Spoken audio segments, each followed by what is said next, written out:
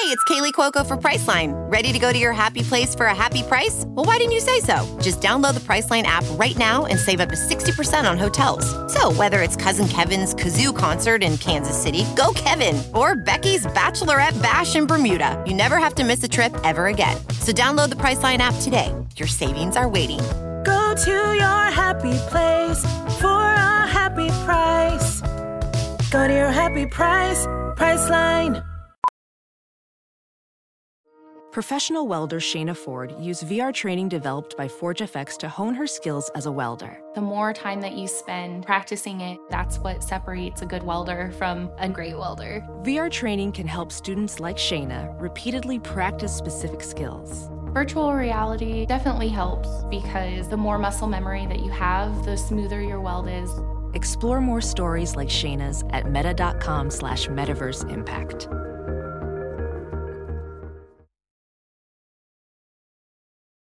As you write your life story, you're far from finished. Are you looking to close the book on your job? Maybe turn a page in your career? Be continued at the Georgetown University School of Continuing Studies. Our professional master's degrees and certificates are designed to meet you where you are and take you where you want to go. At Georgetown SCS, the learning never stops, and neither do you. Write your next chapter. Be continued at scs.georgetown.edu/podcast.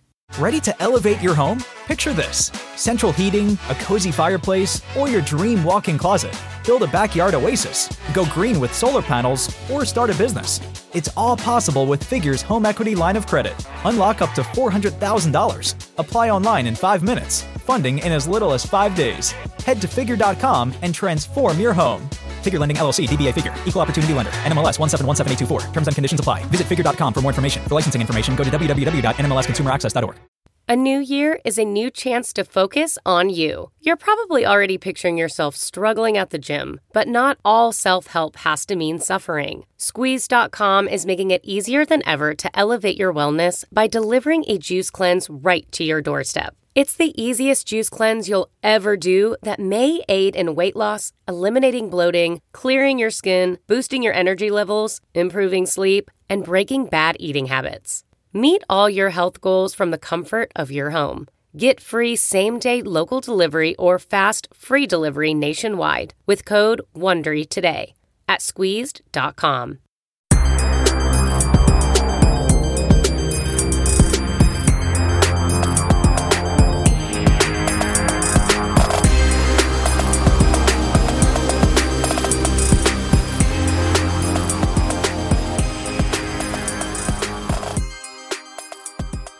Welcome to another edition of Tag the Roll. This is your host, Mark Schindler. As always, I'm joined by my co-host, colleague, and friend, Jake Rosen. Jake, how are you doing today, bud? I'm doing great, as usual, ready to talk some basketball. We've spent a lot of time churning through the G League Ignite film. I tweeted this, but a small tidbit of that I've enjoyed while scouting Ignite is you just get to check in on players that you don't really see that often. Someone was killing in the game I was watching this morning. Look up the roster, Malik Newman. Malik Newman had a column 30 piece in the game. Yeah, in the charge game. He was awesome. He was awesome. And just circling back, we caught Saban Lee and Livers and in the Cruise, I think they're called, the Detroit G League affiliate team. So just fun experience. I think we've had some people clamor that we should talk Ignite. So here we go. That is today's pod. Yeah, we're talking G League Ignite. And to get to usher on the same part there, it was the third game of the season that Ignite played. It was right around there. They played Agua Caliente. And it was Serge Ibaka playing because he was coming back from back surgery. So it was like Michael Foster trying to take on Serge Ibaka on both ends. And that was an experience for him for sure, which we'll get into more. But yeah, I think the first prospect we can really dive into, because this is who was highest in most of the early cycle big boards. That's Jaden Hardy. I believe he was mocked around top 5 once the season, before the season kicked off. I don't remember entirely. I know people had him up there. How do you want to get started with this? I guess first thing we should talk about is him as a shooter, right? I think it has to start with him as a shooter. I think it's kind of widely accepted that he is a combo. I don't think we're kind of projecting him as a lead guard anymore. While he has had some interesting passing flashes, and we're going to talk about those later, much more reactive, as in wraparounds or driving kicks, not necessarily moving the defense or making those advanced reads and pick and roll. So I think it really has to start with the shooting. That's the main sell. That's always kind of been the sell of him as this nuclear pull-up guy. Maybe someone you could run. We talked about in our first podcast, throwing him off the ball, maybe running him off some pin downs or staggers to leverage him as a movement shooter. But at some point, if you're going to be a big time shooter, the shots need to fall. And they unfortunately haven't this year. He might be a better shooter than the numbers represent this year. He is shooting 88% at the foul line, which is a very good indicator, but 3-pointers are falling at just a 27% clip on very high volume. Don't get me wrong, he's getting them up, but I mean, the numbers aren't really there. And he has on film has had a lot of bad misses, air balls, long left to right. So I'm curious on your take on this, because I kind of threw out his high school priors on Twitter about probably a month ago and caught some shade for it. So I want to know where you're at on his shooting. That guy, Jake Rosen. Yeah. I don't really know where I want to come down on it officially, which is a really nice way of hedging it. But like, it's kind of an underhanded compliment, and not intentionally, but like, I'm more interested in like the fact that he's able to create the space that he does than the actual shooting. And I think that's because he's not making the shots. Like, his space creation can be very good off pull-ups. Like, he's very comfortable off pull-ups. He's not comfortable hitting, but he's comfortable in getting to his pull-ups, comfortable in step backs, comfortable in side steps. I think the footwork is really good. Yes, but the making is not. And I think part of it has just been the size. Like, I think he was billed as 6'4" coming into the year. He does not have him 6'4". Yeah, they have him listed at 6'4". I lean towards maybe 6'2". And I don't mean that to be you think he's that small? He does not look, I mean, maybe 6'3", I don't know, but like, he looks very small on the court. Like, he has a very big wingspan for sure. He's got a stocky frame, but one of the issues that's really popped up for me, like, he doesn't get a lot of space. I mean, not space. He doesn't really get a lot of height on his shots. And I think that's definitely been an issue for him with Ignite and playing in the G League. I do want to say too, not to just completely hedge things, but this goes for him and all the other prospects, just so I don't say it at the same time. I mean, say it, 5 separate times. I do think the overall spacing for Ignite is just awful. Like, I mean, no shit. I think every single guy that is a prospect on the team is shooting below 30% from three right now. The way that teams guard them, like, routinely get it. I mean, anybody who has the ball is getting double teamed because nobody cares about the shooting on the team. But it also feels like too, like, I do think it is worth noting how different it would be to go from a high school contest, or just like what you're used to seeing in high school and the speed of the game and the way guys are closing out on you, to what it would be like in the G League. You don't get that buffering of college. So it's another added wrinkle with it. But like, I mean, again, like, Jalen Green shot really quite well last year. So it's not a totally fair comparison, but I do think it is something, worth throwing in for sure. I think he's definitely a better shooter than he's billed, but I mean, I certainly have questions about just how good of a shooter he is in general, for sure. Yeah, for me, it's about, like, we always talk about the word, like, threshold, like, you have to certain threshold. And I think while it's sort of overdrawn out, like, there is not a percentage that, if Jaden Hardy doesn't hit this bar, he fails. That's not necessarily true. However, there is a large part of his game that relies on how effective and prolific he is as a pull-up shooter, which is shown by his overall field goal percentage. He has struggled to make jumpers, and he's converting on just 35% of his field goals. That is not very good, no matter what level you're playing at. And I will give him a little bit of a pass because it is the jump from high school to G League. And it's even harder for him because he didn't really get an official AAU in high school season. So he's kind of coming off of an impromptu. He played a little bit. It was like Air NATO. He played in a couple games on ESPN, but didn't even get to go from like EYBL. He kind of just got thrown into the fire with G League. So I will give him a little, I don't want to say a pass, but I understand that, especially with contests and size, it can be a little bit more difficult. But I just worry that there is someone compared to someone we've talked about in the past, like Ty Ty. Ty Ty's game also is very reliant on his jumper and the pull-up, but Ty Ty makes them. like he makes a shit ton of jumpers. And of course the contests are different, college and G League, well aware of that. But I just think there is a very, very high level of shooter that Jaden Hardy needs to be to kind of achieve this high end outcome. And I worry that projecting him to hit that is sort of unfair and irrational.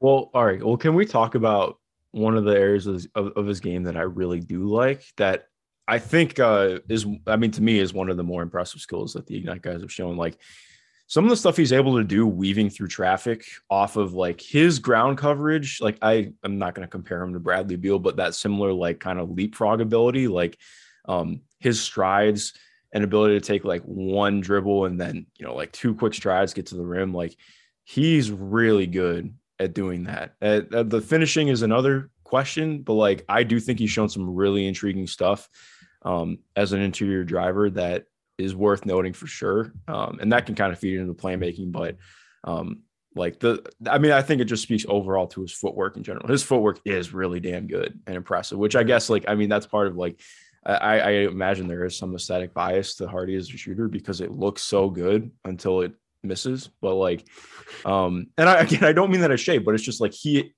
is a very skilled basketball player. It's just going to be about like, what level of shooter it actually does come out to.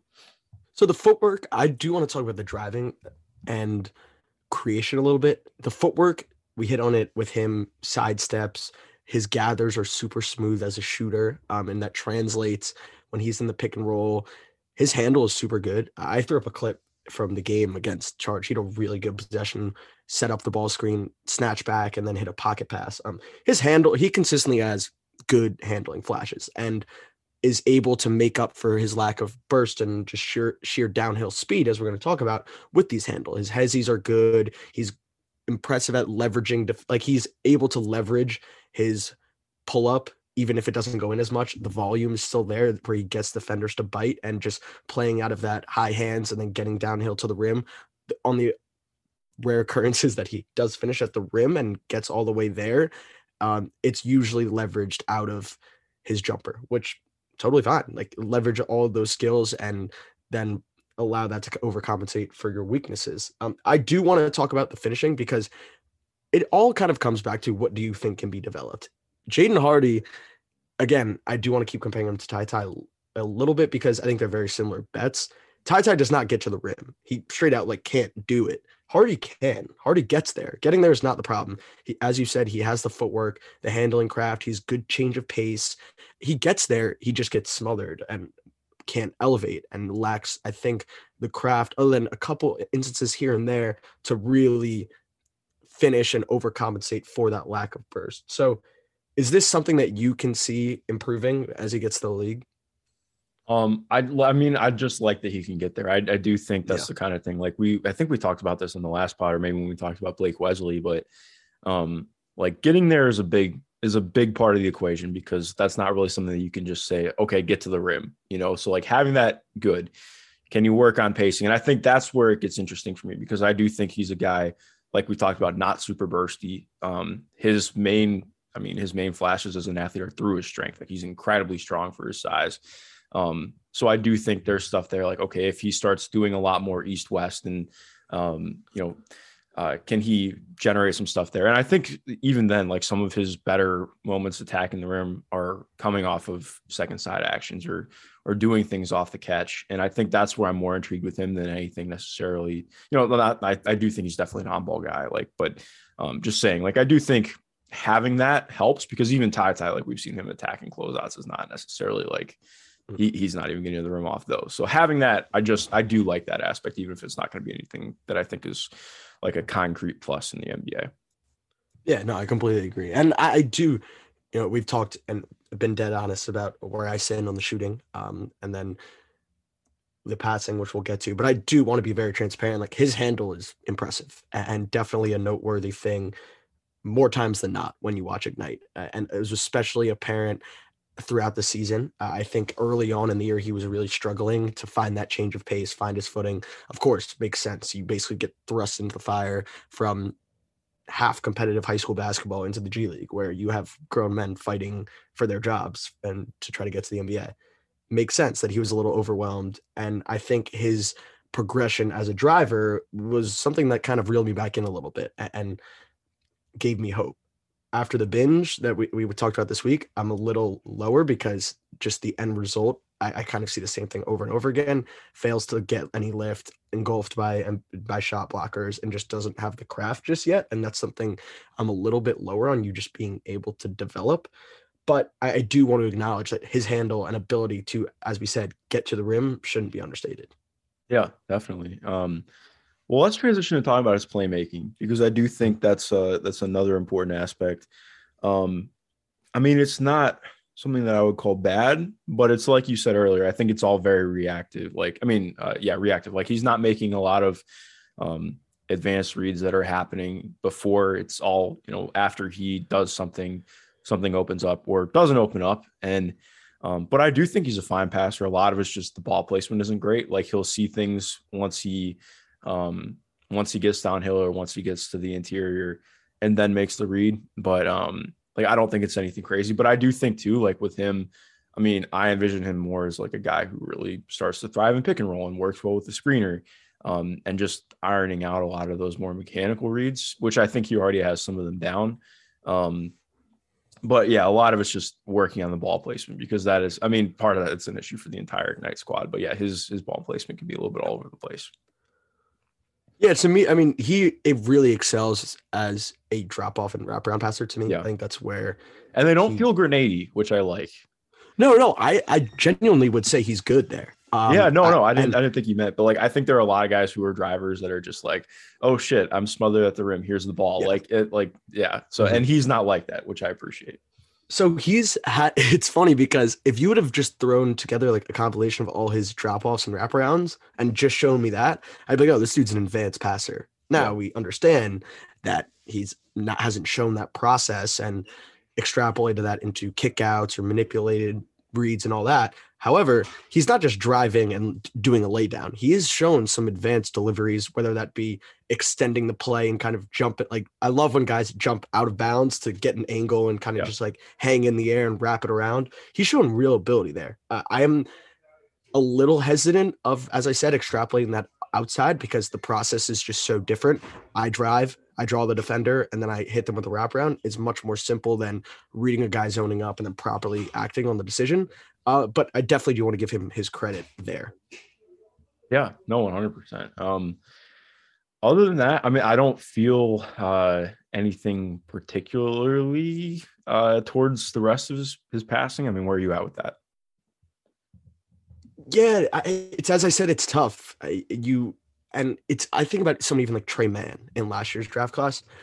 It was relatively agreed upon that Tre Mann didn't have the requisite process, as we keep calling it, as a lead guard, but he was super, like, he was capable. It was functional. He was able to make these inside out reads and even leverage some live dribble stuff and get to unique release points. Hardy isn't really doing that for me yet, which is why it's still like a little step behind, other than, as you mentioned, the wraparounds and drop offs. So I don't even know if I'm like ready to call him like a fully functional passer, because he's still missing some of the passes in the books for me to even get there. But I do think that is relatively teachable and like low-hanging fruit if he is truly going to garner defensive attention.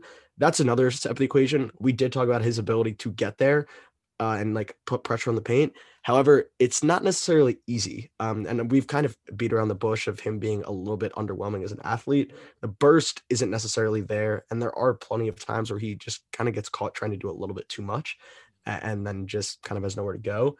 How confident are you in his like consistent ability to collapse the defense? Because I think it is a little bit situational. And as you mentioned, I also envision him being pick and roll heavy, and hopefully the jumper falls enough where he can pressure defenses to then the guard has to go over the top and the big kind of has to get a little bit close level and respect his pull up. And then he can play out of that, because he does, as even with us praising his handle and change of pace and all that, he does run into some issues if we're talking about consistently breaking down defenses from a standstill. Yeah, no, I don't. I mean, and it feels like anytime we do watch him, if he is breaking the defense from a standstill, it's okay pulling up from 16 feet. It's not getting downhill all the way. And I think unless he And I mean, like generally, I'd have to check the numbers, but I mean, his mid-range shooting has been better than three, which is not saying anything to be. And again, I don't mean that to sound shitty. Like matter of fact, he's not shooting well from three. But point being, like that's not a mode of offense that I think the NBA that an NBA team is necessarily going to prioritize. Is the way that I would put it. Yeah, and I mean, and the only reason that I'm circling back to that is, as we've mentioned time and time again on this podcast, the more pressure you can put on the defense, the easier your windows are, the less quote unquote process oriented or proactive oriented your playmaking has to be. All of a sudden, if you're not consistently pressuring the defense and opening those windows and forcing their hand, we start to lean a little bit more on that manipulative passing, which, as we kind of have agreed, isn't really there yet. So that's the only reason I want to bring that back. Before we move on, I want to hit on his defense, because it's kind of all over the place for me. Yeah, it's not as bad as it could be. I agree. Yeah, I agree. But it's not exact. I mean, like I think it's like C-, like a slightly below average for me. I think he's fine on the ball. Screens are a different story, and off the ball is kind of a mess. But again, just to be fair, like the off the ball is a mess for that entire squad right now, other than Dyson at times. And it's just kind of like, yeah.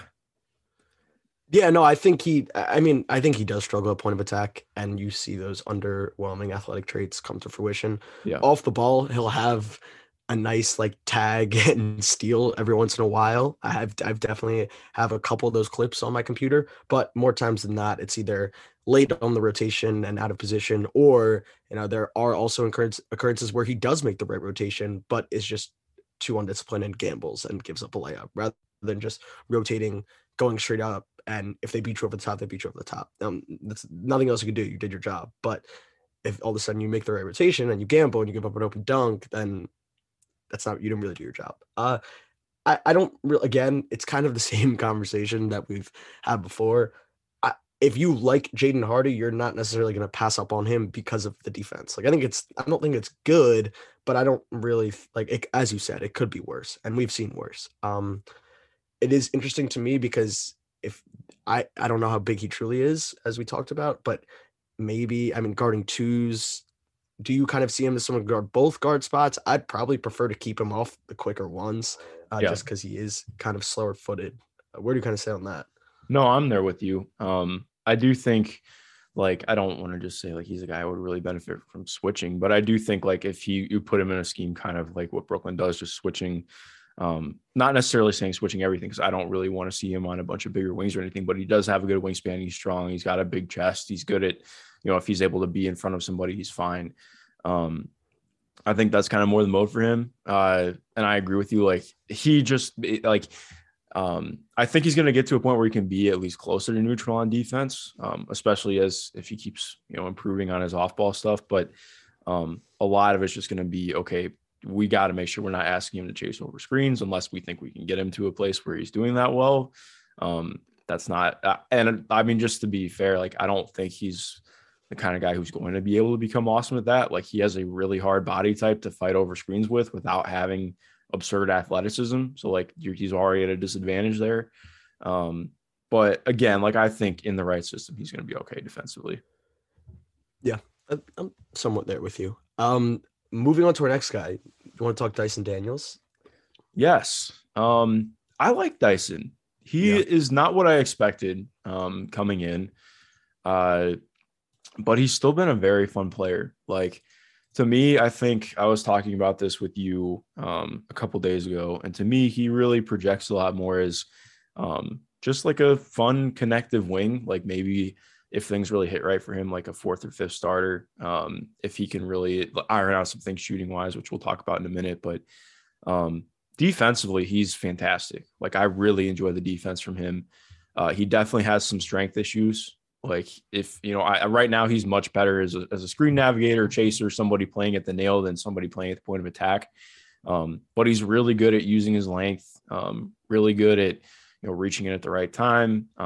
He's just got good timing and instincts overall on defense, and will make the right rotations too. So I feel really good about him projecting that. There's a lot more with his offense that I know we'll dive into as well. But I mean, what do you think of him just kind of off rip?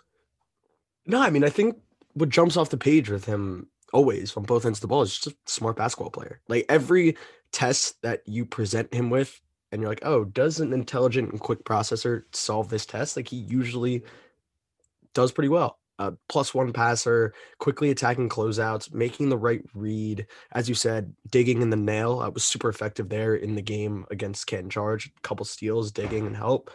Making the right rotations. So the point of attack stuff is interesting to me because I do think so. Like, he has some strength issues when he goes against the guys who are too big, but then I think he's not the quickest guy against like the smaller guards. But I do think his frame is pretty solid. I do think there is an avenue for him to be pretty effective against like the 2s and 3s, probably especially 3s.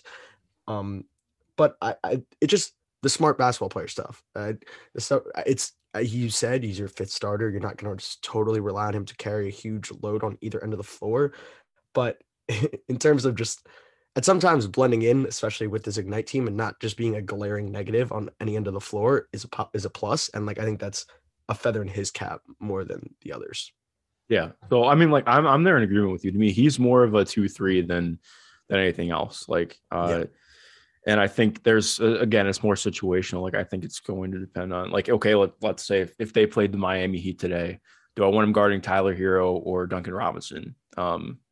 Probably Tyler Hero, actually, now that I think about it, because Tyler's not super. That was a very random way to put it. But like, I was trying to think of like a team that has like a couple dynamic guards. Like, he's not the guy you're putting at the point of attack. It's just going to depend. Like, I think he's a guy like would be really interesting crowding smaller ball handlers who aren't super quick with his length, and allowing him to just bother them or being able to do things off the ball.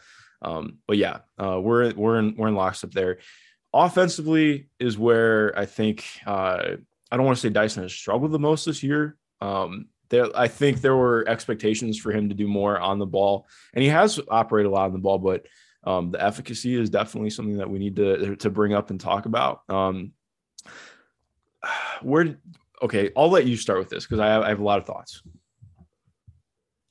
In the nicest way possible, he can't really dribble, like, especially when faced with ball pressure. And I think that is probably the biggest disservice that Ignite has done him so far, is employing him with these primary duties. That was the thing I was most excited for when they announced Scoot was coming, was that, hey, you have Dyson and Jaden, and I don't really want either of them operating as my primary. So give the ball to the 18-year-old and let them rock.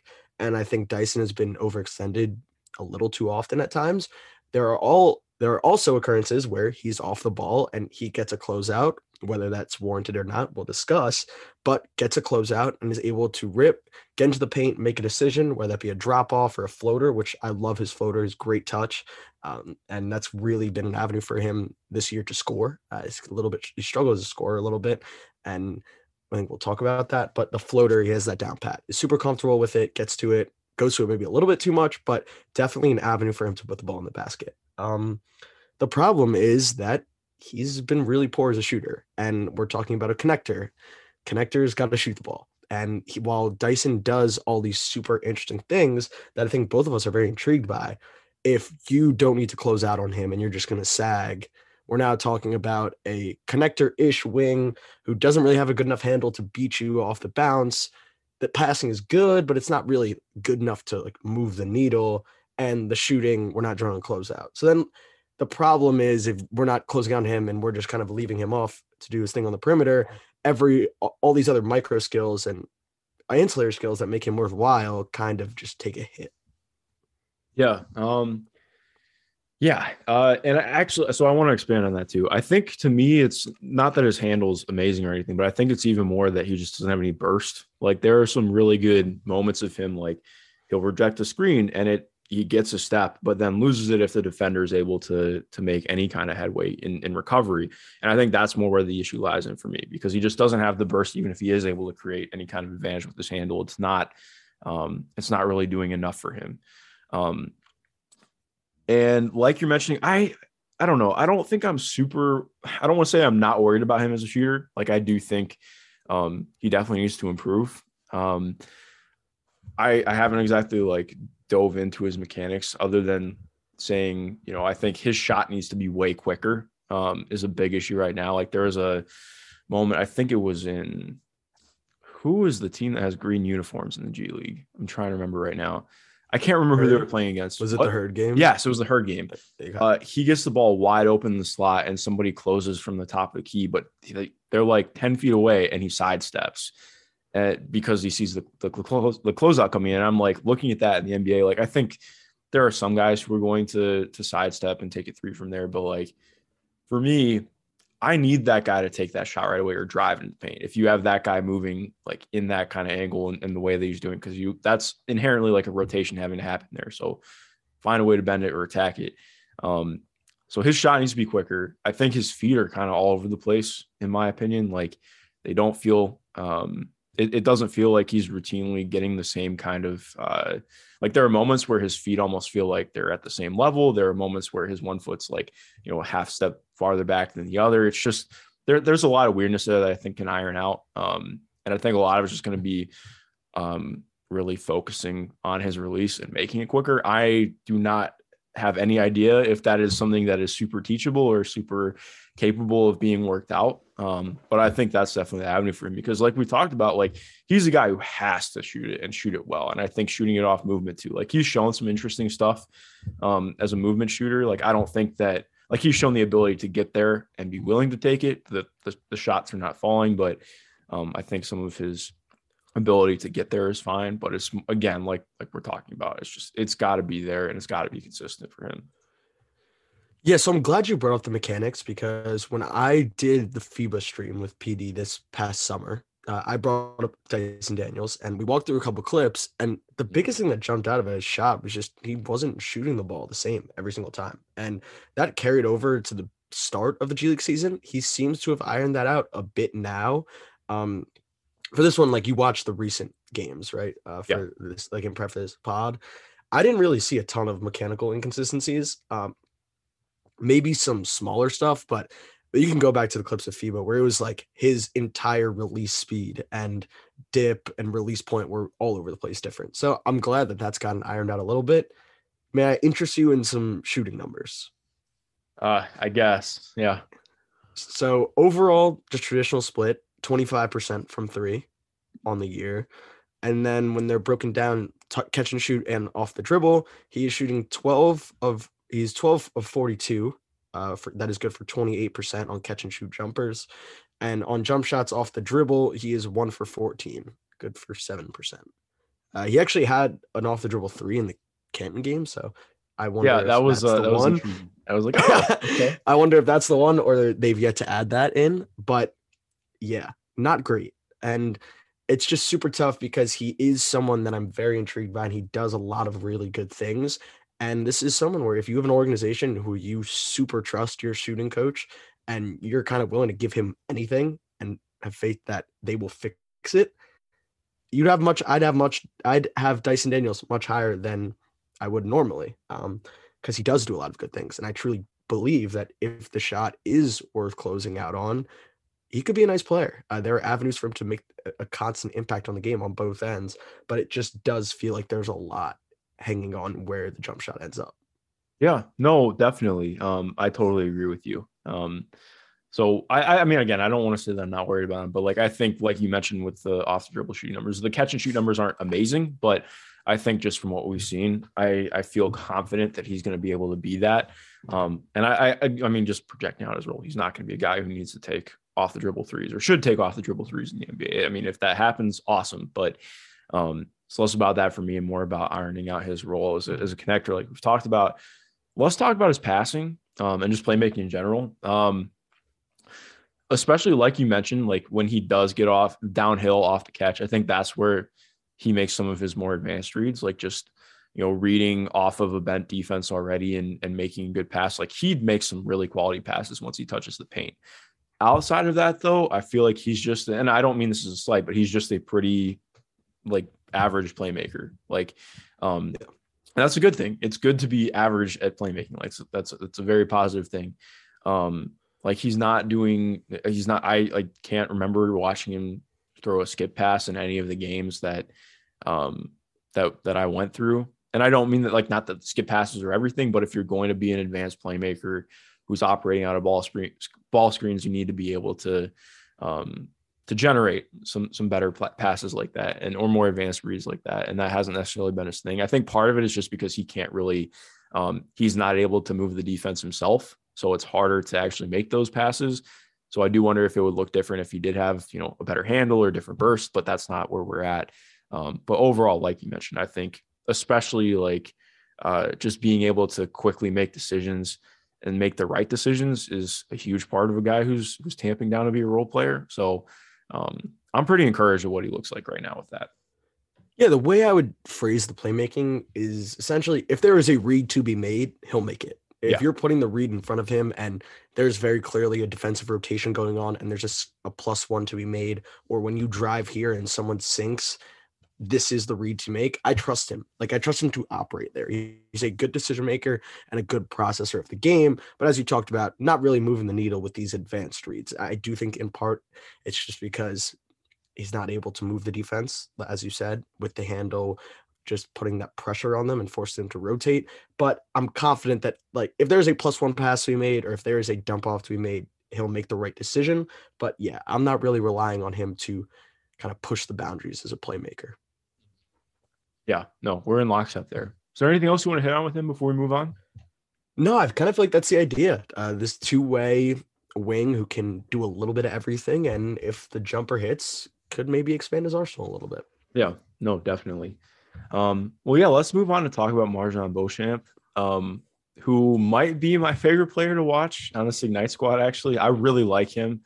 I guess he is so hard to understand and project because I not that I've gotten lower on him necessarily, but I felt a lot more like watching him earlier in the G League season. I was like, oh man, like I totally see it. Like he's really good. I still think he's a quality prospect, but I just have a lot more like what exactly am I or is he doing at the next level? Like what can he come in and do right now?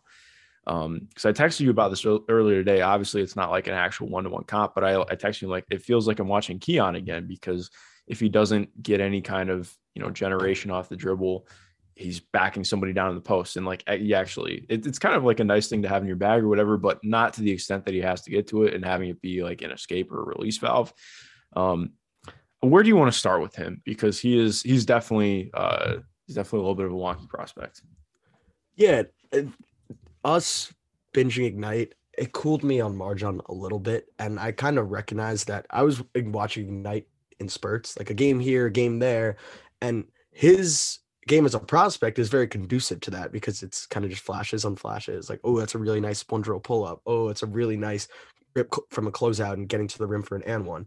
And when you kind of watch these games consecutively back to back to back, it's just like, oh, that creation is much more situational than I kind of thought it was at first. It's a lot of buckets in transition. It's a lot of flashes for a catch and shoot mid-range.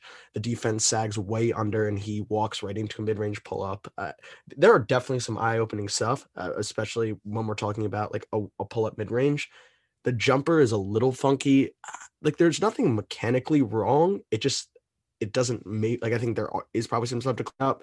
Especially he feels very with the flat lower when body. he takes it from three. Like yeah, his feet like with, just like kind of his like feet? His feet just kind of like it feels like his upper body is like very into the shot and his feet just kind of like people can't see what I just did, but like literally it just feels like his feet are like dead fishing when he takes a three. It's kind of weird. Yeah, and I was super intrigued by him as this ancillary wing. You don't need to run stuff for him. He'll just find ways. He can attack closeouts. Hopefully he draws them. And then when you kind of step back, it's like, oh, this is much more just relying on being in the right place at the right time, which is probably a skill. And give him credit for knowing when to hover around, cut or flash to the middle for a pull up or for a catch and shoot. But it's a lot more situational to me than I initially thought.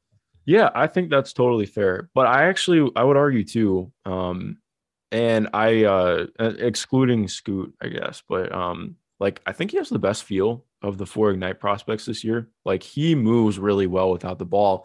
Like you mentioned, he's just good at functioning and flowing in the offense, even though it's a clunky offense. And like you mentioned, I think that is a skill. Like if you're going to be a guy who's thriving on the margins, you have to be able to actually do it. And I think he's shown some of that.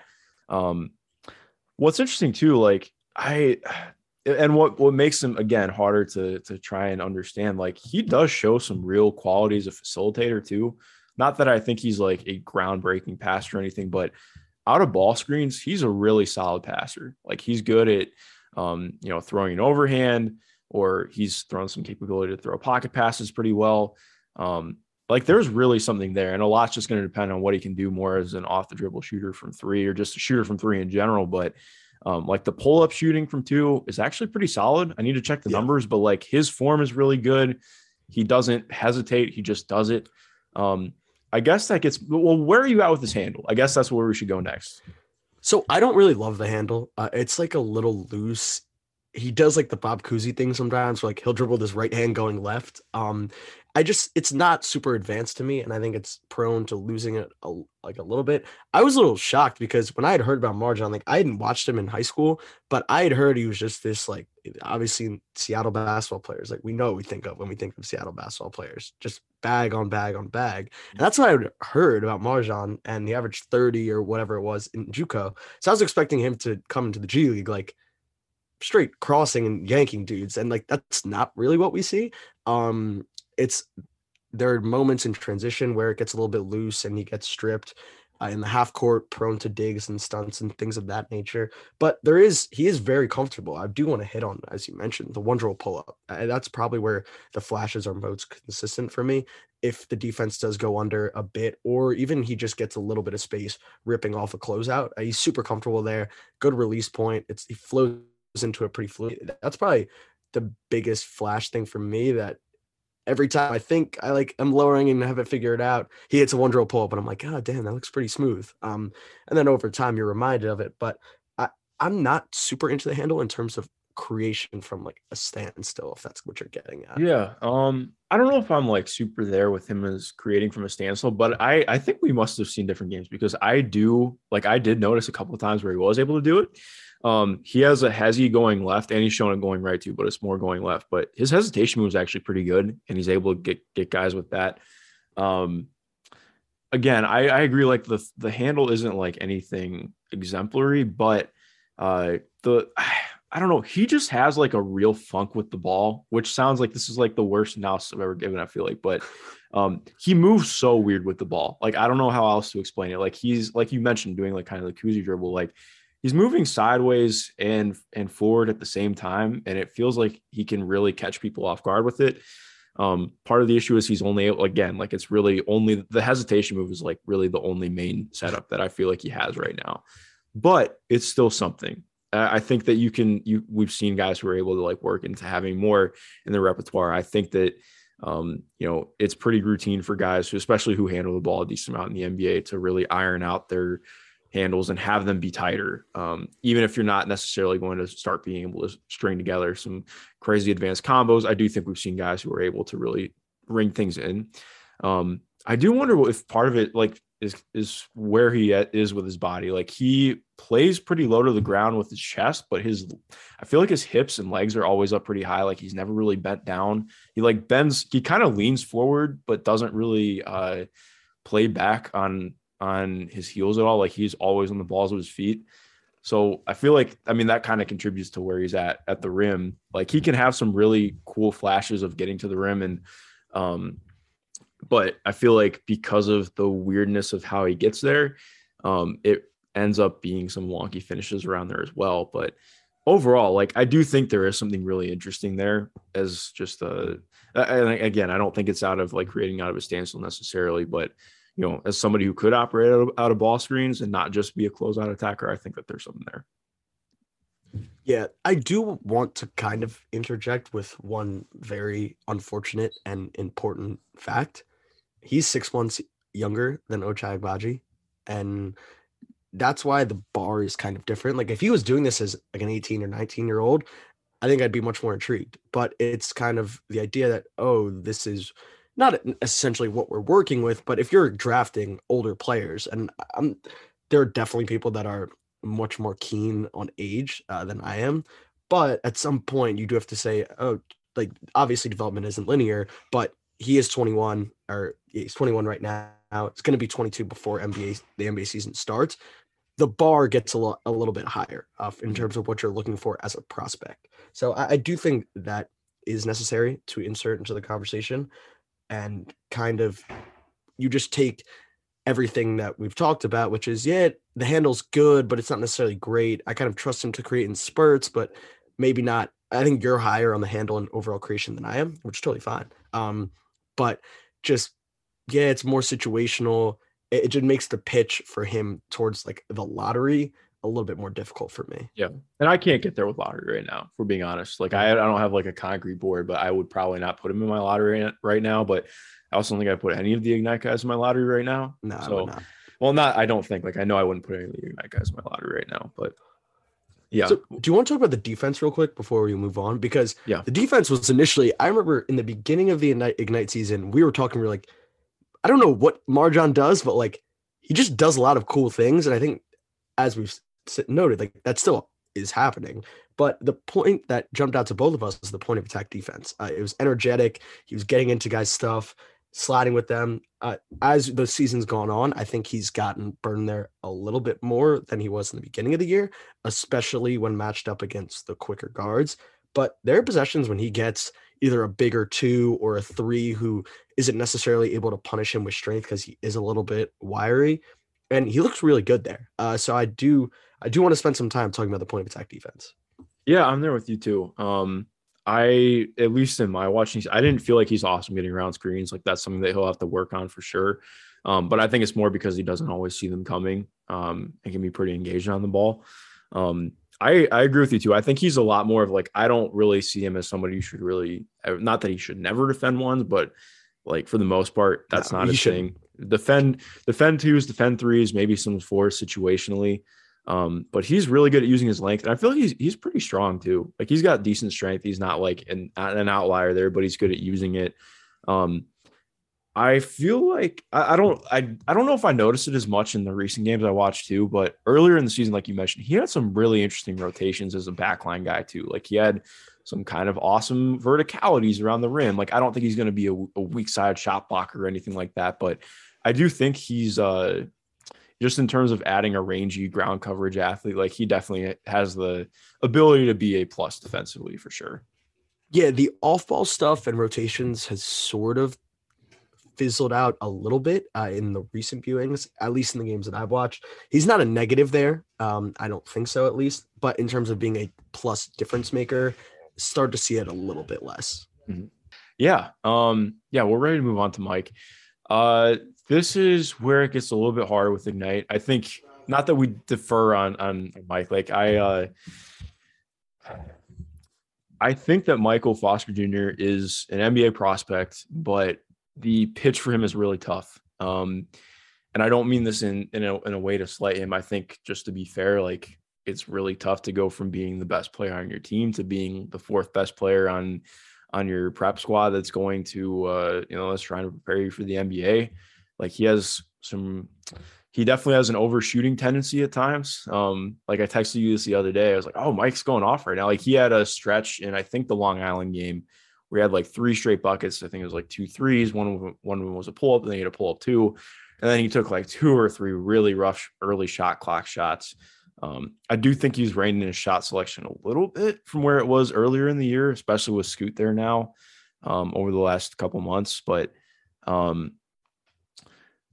he's definitely in the same boat to me as Jaden Hardy. Like, he has to shoot to really make sense as an NBA prospect. He's got kind of a wonky shot too. Like, he does like that kind of trebuchet motion, like throwing it behind his head. When it goes in, it looks nice, but he's, again, somebody who's had some really weird misses. He's mostly a below the rim athlete right now. Like, he can have some okay stuff around the rim, but I feel like his numbers are really buoyed by putbacks. Because if he has some very rough misses at the rim. He just has rough misses in general, but offensively, like, I think the idea of him is somebody who is like a really interesting pick and pop big. If the 3 can hit more and he can iron out consistency as a jump shooter, sure. But outside of that, it's really hard to see the value that he's going to necessarily bring as an offensive player. Yeah, I'm so happy you took the lead on this one because to me, he's just not really a prospect. Like if we're gonna cut to the chase and be real here, like to me, I mean, sure we can talk about late second round or you might as well take a flyer. Like to me, this is not someone I'm necessarily interested in drafting. The defense is really the killer to me. It's just his pick and roll coverage, the lateral mobility. He has a couple blocks here and there, but his feel as a defender is just really poor. His timing and is the offense, and the offense, it's just he's not going to be my best player on offense, and I really struggle with the fact when he gets the ball, everything kind of just stops for Ignite. He doesn't really have a feel for playing within the flow of an offense. And yes, he will make some tough shots here and there, but in terms of someone I'm betting on or even taking a flyer on, it's just the approach for me is kind of where I lose interest. Well, yeah, and I think it's really tough because I do think I'm higher on him as a prospect than you. Not that I think, like, again, I think I'm in the same boat as you. I think he's a guy who has second round intrigue, but not necessarily for my organization. Like, I think you're asking a lot to see if he's going to be able to change up his wiring and be able to function in a different role. Because even though I think part of what's been so tough about this Ignite team is that it doesn't feel like there are concrete roles outside of, Dyson bringing the ball up court. That's like the main defined role is, okay, Dyson's going to bring the ball up and then things will happen in the offense. And that's what's been really tough in seeing how they really struggle to coalesce. That's been different from last year. I think, like, I don't know, at least like defensively, I think he does have, so like you mentioned, the feel as a rim protector isn't great. He can have some okay moments of verticality and he has decent length. I do think his feet are okay. Like, they're not amazing, but I do think there's maybe some stuff like, okay, if he can really, hone in on it and work on being more of a switchy guy between 4s and 5s, like there's something you could see there. He really struggles as a drop defender right now. He's improved a lot throughout the season, but that's more of where he was at the beginning compared to where he is now. I still I do think that there is something there as, becoming a rotation big who can be a shooter, who maybe can operate more as a DHO ball handler, which is like, I really wish that we saw more of that from Ignite. I do think that if there was something there with him, we could see that. But yeah, I agree. Like, a lot of it's just you're asking a lot in terms of wiring change. And I think it's kind of like looking at like what happened with Isaiah Todd last year. Like, Isaiah Todd was able to make that shift into being more of a role player with Ignite. And that hasn't really happened for Mike yet. I hope that it can happen at the next level. But yeah, we're in the same boat right now. Yeah, that was the thing. And I really do love that you mentioned Isaiah Todd, because Isaiah Todd and Michael Foster pre-college were very similar. Just no process, jacking jumpers, and Todd still did his fair share of that with Ignite. Yep. Like, I don't want to paint him as like the perfect model citizen, but you could tell there were strides to be made. He was trying a little bit harder. He was leaning into the defensive side of the ball where he was switchable and had good feet and had good ground coverage. The offense still was far from perfect, and he had his fair share of forced ISOs. And but he showed a lot more as a shooter too. Like, 100%. One of the best screen and pop guys that I think was in the draft last year. Sorry, I didn't mean to cut you off, but I was just thinking. No, but it's the perfect comparison year to year. It's the same exact team, Ignite, same exact context. Obviously, you don't have the stars of Kuminga and Green, but it's still some sort of hierarchy. And I think, despite all the contested jumpers and ISOs, Todd sort of understood his spot on the totem pole. Maybe not so much, but like definitely more than Foster has. And I just think, like, if like, I'm not saying every prospect shouldn't say this, but Mike Foster plays like he's the number one option on this team, and he shouldn't be. And I just don't really love that projection wise. If we're talking about slotting in a particular role player, as you mentioned, we're talking about a big wiring shift here that I personally would be skeptical of making in my organization. Yeah, no, I agree with you. You want to move on and talk about Scoot for a minute, because he is very fun to watch and talk about. Yes, Scoot is incredible. I wasn't sure how he would look as the 17, now 18-year-old playing against Ignite. Then he kind of came out of the gate sprinting with those first couple of games, like in the high 20s. I think he even had a 30 piece. Has slowed down a bit, and there are definitely some times where it's just like, this is your high school senior point guard learning on the fly. Most notably forcing the short mid-range pull-ups in transition or in contested windows. But man, he is doing a lot of special things.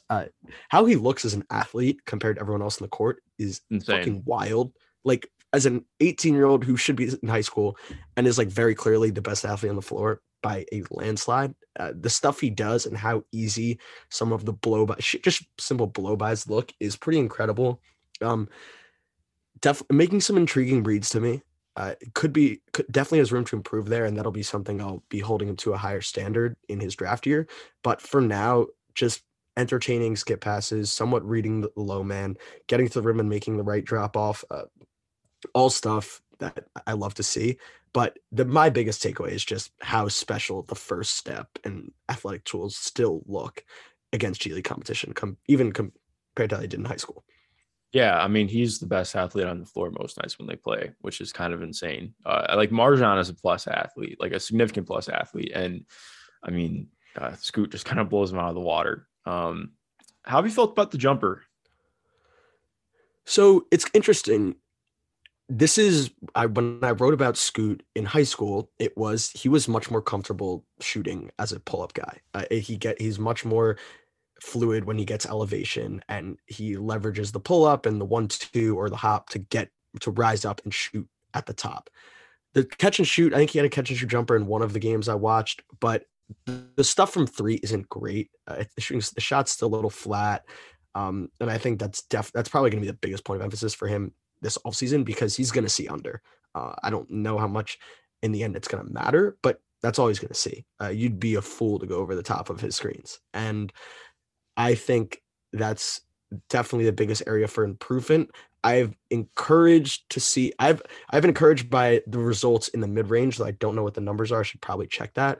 Anecdotally, I've been encouraged by some of the mid-range stuff and his confidence and his fluidity there, but definitely areas for concern from behind the arc. Yeah, no, definitely. I'm right there with you. And again, we're an anti-numbers pod, so don't worry about it. Not actually, but yeah, the vibe check is important. Well, Jake, do you have anything else you want to close out on? I think that just about wraps us up for GLI. Yeah, no, I mean, that's all I had. I had one last note. Scoot versus Wemby at the top of 2023 is going to be very fun. I still have Wemby, they're number one, but I have seen some stuff on the timeline that Scoot he has to be number one. He's got to be number one. I think Wemby was hurt for a good amount of time. So that'll definitely, I think that recency bias, as we know, no one on Twitter struggles with recency bias. I can never say that. Yeah. Well, it's all fun and games until Dariq Whitehead takes over the number one spot from both, but we'll see what happens, man. And Nick Smith, but I'm just kidding. It's not going to happen, but yeah, it sounds nice. Well, yeah, man. I think that closes out for us. To everyone listening, thank you for listening. If you haven't already, please be sure to rate and review us over on Apple Podcasts or on Spotify. You can rate us there too. And most importantly, just have a good rest of your day. And thank you for listening.